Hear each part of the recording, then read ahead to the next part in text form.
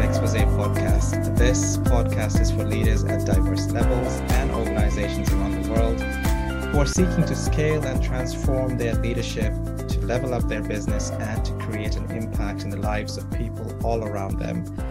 Business topics, trends, innovation, and the intersection with leadership is the focus. We enable success. I'm your host, Stephen Paul. In this episode today, we have the honor of a leader who has spent over a decade as an infantry officer in the British Army, followed by over 2 decades in the world of consulting in leadership and culture development. We welcome Lance Gerrard Wright, performance coach and leader. Lance has held several roles previously and is part of several global advisory forums to advise senior leaders on diverse leadership and business topics. Lance brings a perspective from military leadership and connects that with the commercial world. Today, we will hear about intersects of that and how some of these military lessons can be applied in the commercial world, and ways in which business performance, productivity, and profit could be enhanced through the leadership skills from both environments. Welcome, Lance. How are you doing today? I'm very well, thank you, Stephen. It's a pleasure to be here. Wonderful. We were just speaking just before the podcast about the wonderful British summer weather that we're having today. Yes, well, as I say, it's, talk about making hay while the sun shines. The British have a propensity to always moan no matter what the conditions are. So I am very much of a positive mindset and, enjoying the opportunity to have a proper English summer. Wonderful. So where are you based, just out of curiosity, in the UK? So I am in Oxfordshire. After I left the army, I lived in London for many years. And then when I was married and with young children, we decided that we would move out to the country along with many other people, I think. Wonderful. Lance, you've got a brilliant profile. Tell us a little bit more about your personal and your professional journey, and interesting to hear about how you moved into military as well. Yes, well, it was interesting, Stephen, when I was thinking about my conversation with you, I was thinking about, that I'm always slightly wary of that word journey. It's all a bit Simon Cowell, but it's a fair one to think back and look objectively, because I think all of those things shape us, of course, as in our development. And so I was brought up as a child of a military family. My father was a career soldier, which meant that, when I get asked the question, oh, where are you from? People say, oh God, well, Germany, Africa, Malaysia, Canada. I grew up living all around the world, which has its advantages and disadvantages. I think, it gives you a very international perspective. And I think it makes you very adaptable because you're used to being thrown into new environments. So anyway, that was my background, being a camp follower for my father. I then joined the family firm, if you like. I became a soldier myself because both my grandfather, my uncle, it's a very military family. Although, just a side note on that side, my brother's an actor and my sister's a teacher. So by no means was it, everyone says, oh, I bet it was room inspections and PT every morning in your household. Well, it absolutely wasn't. But so I decided for me, the family firm was where it was going to be at. I was sponsored through university by the Army, and then had a fantastic 11 years where it did everything that I hoped it would do. So it gave me some fairly, punchy, if you like, operational tools. So I was commanding soldiers on operations in the early 90s in Northern Ireland and in Bosnia. I had the privilege of being posted out to Mozambique for 6 months, where I was training the newly formed Mozambican army right after the end of the Mozambican Civil War. I was asked to return to the Royal Military Academy Santos, which is where we train all our young officers. I was asked to return there as an instructor, and then I finished my time as a serving officer as a staff officer for a senior member of the royal family. So what's called an equerry, which is a sort of fairly unusual, outdated term, but basically was planning and arranging and delivering royal engagements. So, it was a very, very broad career. And as I say, looking back on it, I can't really think of anything else that I wish could have happened within my career, because it gave me a very, very broad experience. I then went fairly swiftly into the world in which I now find myself, the world of leadership development. And that's where I've been, as you made reference to, for the last sort of 20 or so years. Yeah. Lance, thank you very much for that broad overview. And it's interesting, as you were describing, that you've lived in different countries. And, when people ask you where you're from, I get the same question sometimes, and I've lived in many countries, and sometimes I'm actually quite stumped sometimes, as to how to respond to that because, well, I'm Canadian, I'm also British, and I've lived in, four continents. Okay, well, where you born, where you closely aligned to, so there's a bit of a, a pause there as you just come to. Absolutely. I mean, I was sent back. This was the 70s. I was sent back to boarding school. So although my base was in all those different countries, I was educated in the UK. So I suppose that gave me my cultural reference points and my friendship groups and all the rest of it. So I do feel I do feel British, of course. Yeah, and professionally, Lance, just coming back to to the military side of things as well. When was that pivotal moment? I appreciate and recognize that the family was within that military sphere. Personally, for you, did it just come naturally to you to just join? I see. Okay, yeah. Yes, I think it did. I mean, I can't remember kind of a dancing moment where I thought this is the moment, because I was always playing soldiers growing up. I was living in and around barracks. It's a very active lifestyle. I love my sport, and that's absolutely integral to the military way of life.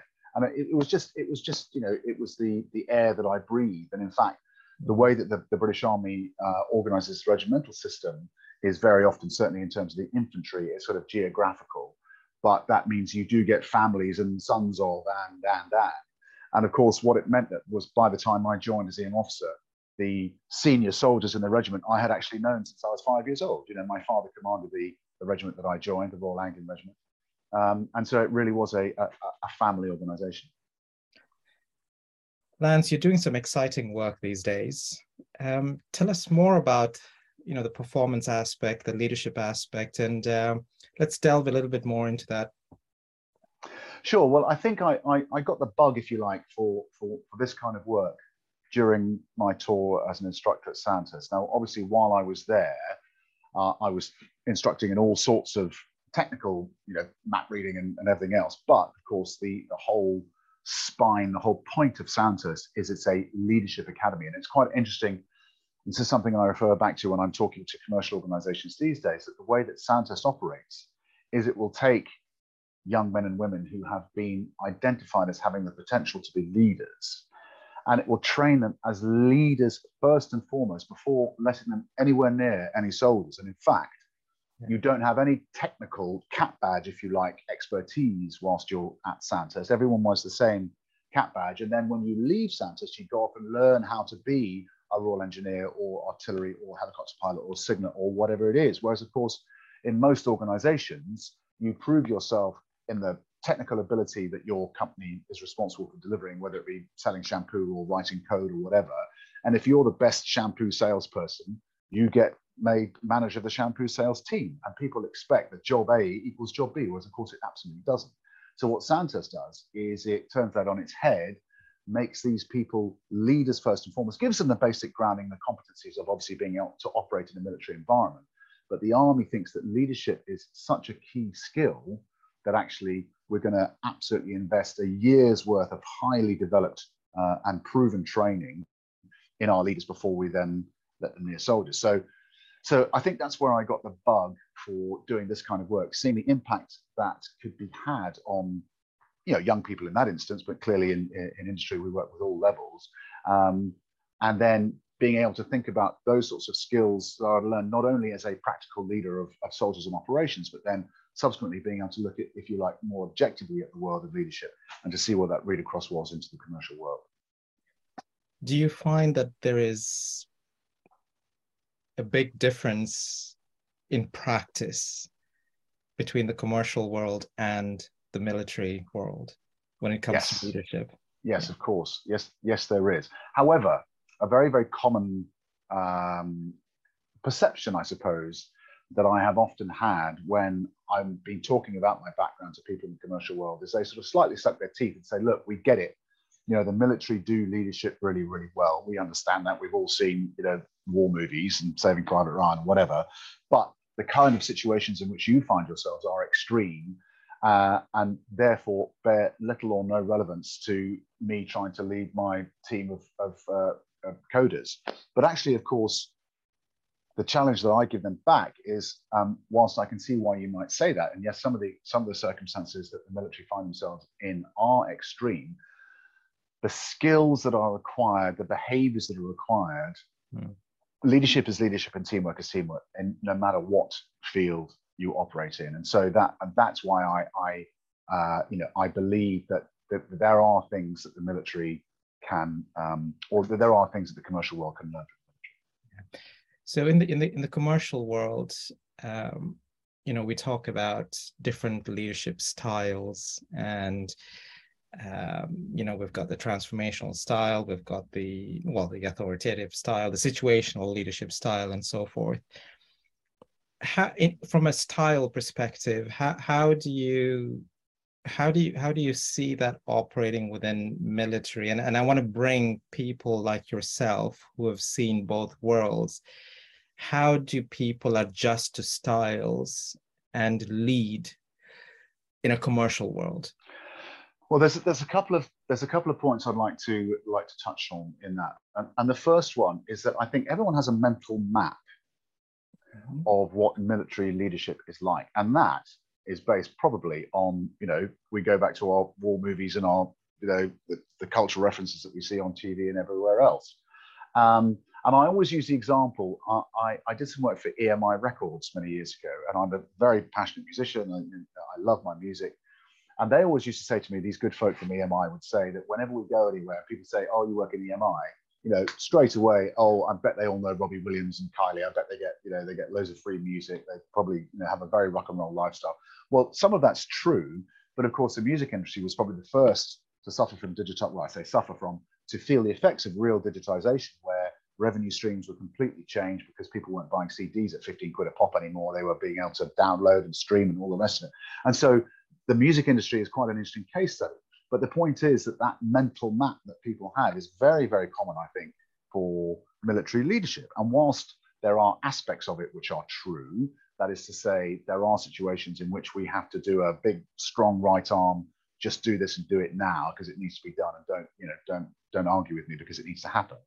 Actually, those sorts of situations are rare, and actually the antithesis of most people's perceptions of military leadership is that it actually is very much about empowerment, trust, and delegation, and feeding that empowerment down to the lowest possible level, because the radios break, or the leader is injured or taken out, or etc. So people have to be empowered to make and take decisions, seize opportunities when they can, because otherwise the whole thing just grinds to a halt. Yeah, and Lance, how are you bringing that bit of awareness to the commercial world? Well, there are some structures which the army uses to great effect, and there's some very, very simple and powerful concepts that we talk about. And there's this philosophy, if you like, this approach to leadership which we call mission command. And mission command is very simply specifying an effect or an output or an outcome, giving people some boundaries in terms of both resources and perhaps, if necessary, geographical boundaries, certainly in the military. But it's all about, don't go right of here, don't go left of there. Here's what we want you to achieve and why, and then delight me with your ingenuity. And within that, two key phrases. The first one is what we call one up and two up. So that is, in the military, every mission briefing will have a very, very clear enunciation of both what your boss's intent is, but your boss's boss's intent as well. So you have this very, very clear organizational line of sight and context. And the second is that every mission statement has to have, by law, if you like, what we call a unifying purpose, which is the three words, in order to, ... So every time any soldier is launched on an operation, he or she will know exactly where they fit into the bigger plan, not just their boss's intent, but their boss's boss's intent. And they will have fixed in their mind, what's the in order to, what's the bigger picture, why are we trying to do this? And I think all of those concepts read across very, very easily into the commercial world. Yeah. And do you find that there are biases within existing commercial executives on people, military staff that are coming to work in the commercial world, and what kind of gaps that they might find in terms of yeah, actually fitting into that world. Again, I think we're feeding back into that stereotype of the shouty sergeant major, you horrible, But actually, my experience has been certainly in the last sort of 10 years or so, that the veteran community have really done themselves proud in terms of establishing a military background as kind of reliable, dependable, will deliver, shows up on time, looks the part. All those kind of brand things, which we absolutely take, I think, for granted in the military. But I think the brand now of veterans in the military community in the business world is much more positive than it was, and I think we're starting to erode that stereotype of the shouty sergeant major, and we're starting to see adaptability, resilience, reliability. I can definitely attest to that. I mean, I used to work for a large organization where I was part of this offering to bring in military staff into the organization, and building the framework to do that. So it's definitely there. But Lance, keen to hear about more of the solutions that you offer as a leader to organizations. Well, I've been privileged in working both very broadly across a number of different sectors, from the Olympic rowing team and other sporting teams through to large financial institutions, and also at very broad levels as well. So some sort of youth programs, 15, 16-year-olds, and graduate programs, through to early years, mid to senior, and then C-suite programs as well. So it's a very, very broad remit that I've been privileged to be able to undertake in the last 20 years. In the last sort of 2 or 3 years, focusing much more on the sort of ExCo C-suite level. But actually what I've found that gets most traction is some of these concepts that we've been talking about, which are not rocket science, and they are not, the latest Harvard Business Review blinding theorem business school stuff. It's stuff that's been proven to work.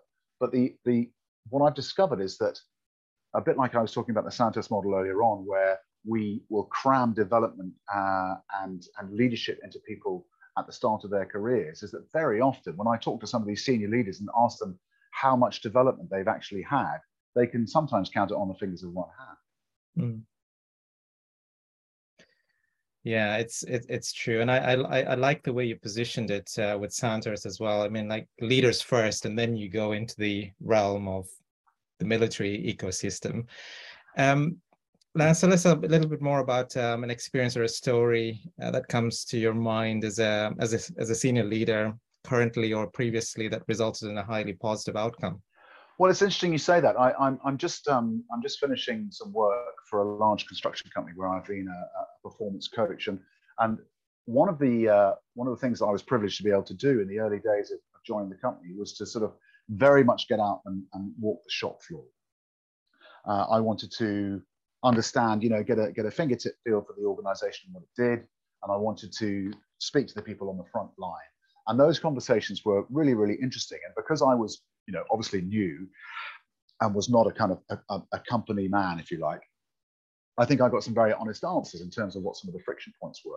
And I was in the privileged position of having access to the CEO. And I remember after my first 3 or 4 weeks, having a long conversation with him where I fed back some of this information, and he sucked his teeth and said, gosh, well, that's news to me. And it was a classic example for me of that sort of concrete layer. And we've seen it in so many organizations where, bad news doesn't necessarily, and it wasn't necessarily bad news. It was news that enabled the CEO then to make some decisions.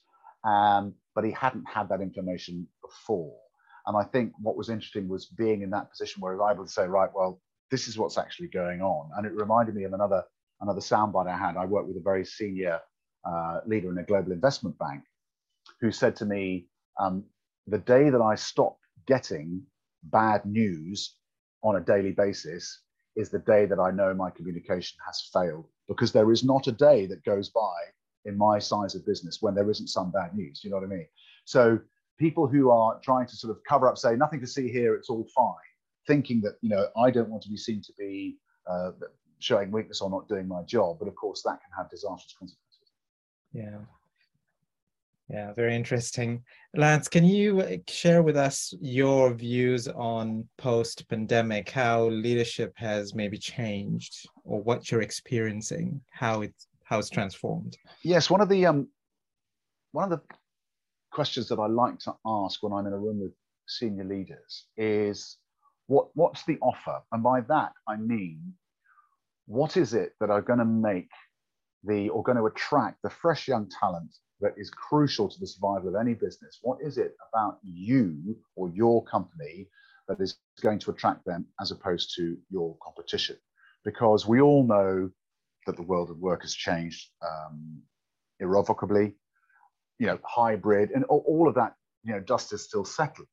But I think that how companies seek to establish culture going forward is going to be a massive challenge, because I think there's no doubt about it, and there is research to prove that those who joined during lockdown, for instance, do not have the same experience, do not have the same culture, do not have the same feel as those who've been, in a physical workplace. That's not to say that the physical workplace is the be all and end all and everyone has to be in office all the time.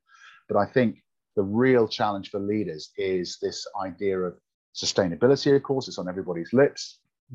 What is this next generation looking for? And I think the things they're looking for are very much more along the lines of purpose, importance, being able to connect what they do on a daily basis to some sort of positive outcome, as opposed to just checking in and cashing the check at the end of the month.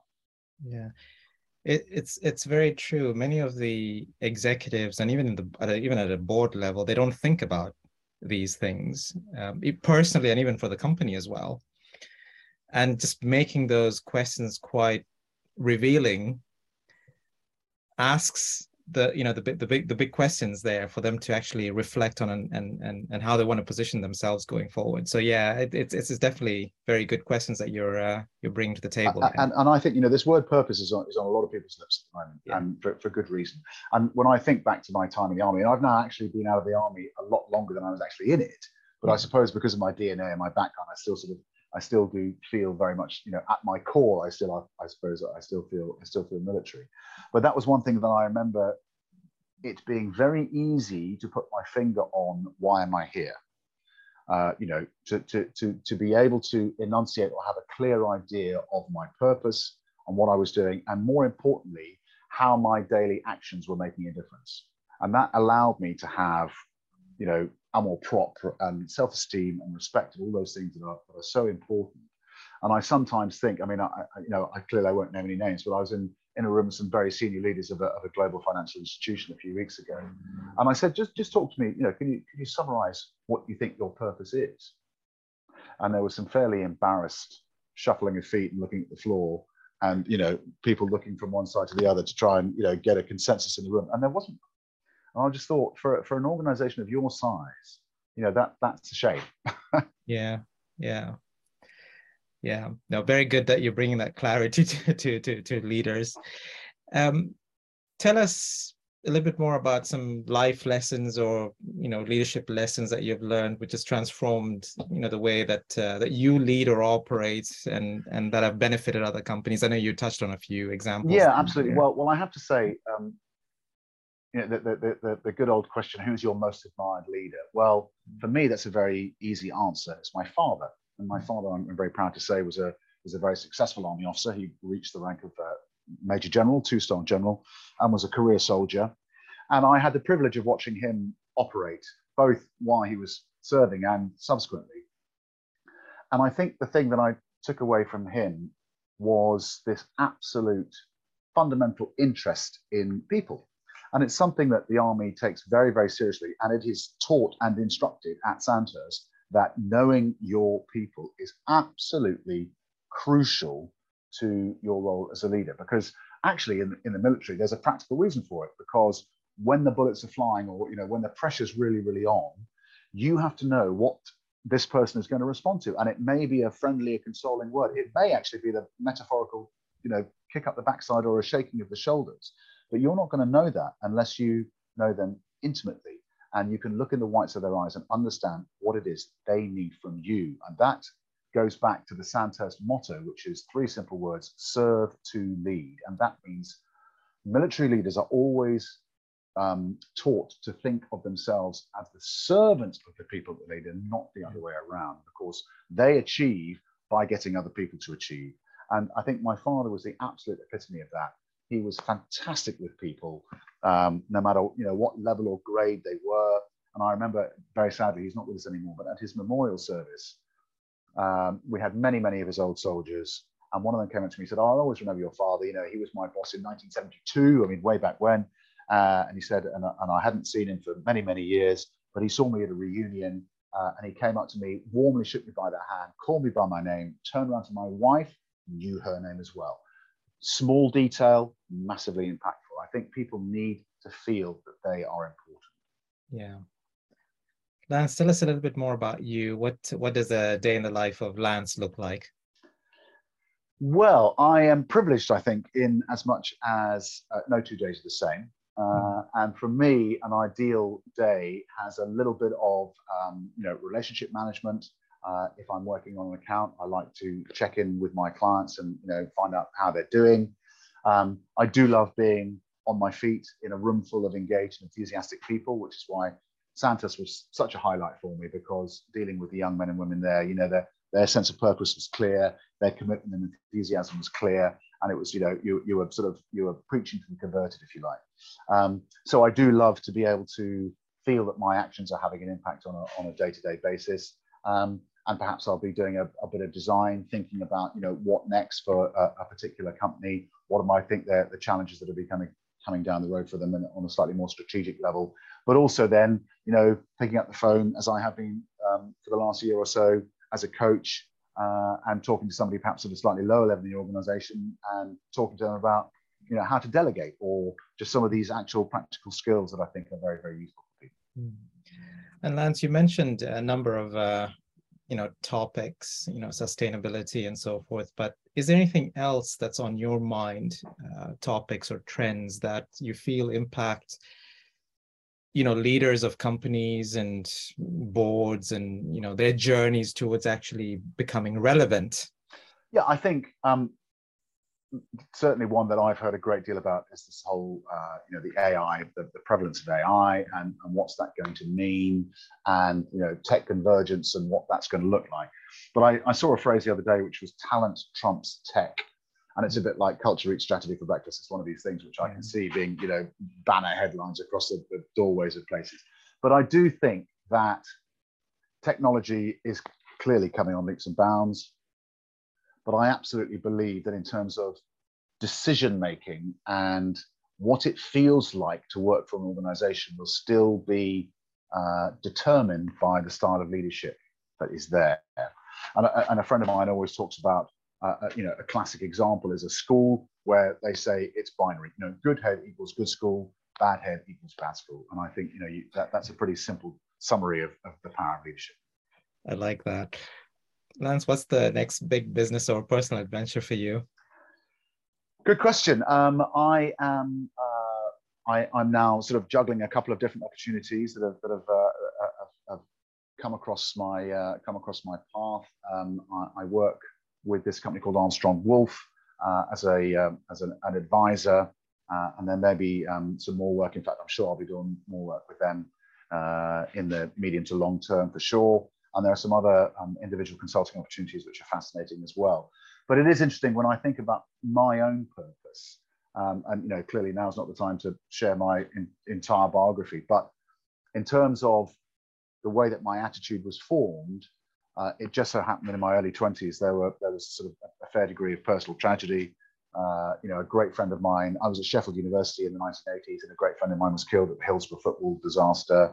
My sister was then very sadly killed in a motorbike accident. And then I lost a great friend on our tour of Bosnia in 1994. So by the time I was in my late 20s, I'd already had those kind of, resilience forming type of experiences. And I think that very much informed my outlook in terms of what I think is important and what I look for. And there's a phrase that I often use for certainly the youth programs that I've worked on, which is success is getting what you want, but happiness is wanting what you get. And I think that philosophy is a very, very powerful one. Happiness is not a future event. And the whole, being in the moment, being present. I know that we read and see and hear about it all the time. But to me, that's something that I try and maintain, is that innate sense of, am I contributing? Am I able to look myself in the mirror on a daily basis and feel that I am doing something that matters to me and matters to other people? Yeah, no, wonderful. We're coming to a close very shortly. Share with us any closing messages or a challenge to other leaders on any of the topics that you're driving. Well, I think it feeds back to that subject or that topic of sort of happiness, and because all of this is wrapped into well-being and mental health, which is so important. It's the phrase that I heard the other day, and I'll be happy when ... And it's when I get the promotion, or when I get my new car, when I've gone on holiday, or when and I think that that's chasing the pot of gold at the end of the rainbow. I think people just need to perhaps practice a little bit more of introspection and thinking, what is it that is going to motivate me and keep me happy on a daily basis? And I come back to that idea of looking at myself in the mirror and sleeping with a clear conscience at night. Well, wise words from Lance. Thank you very much for being with us today and sharing your journey, but also describing some of those areas of military and commercial leadership aspects and some of these topics. Thank you very much. My pleasure, Stephen. Thank you very much indeed. Wonderful. Okay, folks. Thank you very much for listening in, and stay tuned for our next episode with another guest leader who will be sharing insights on business succession and what that means to entrepreneurs and leaders. Stay tuned.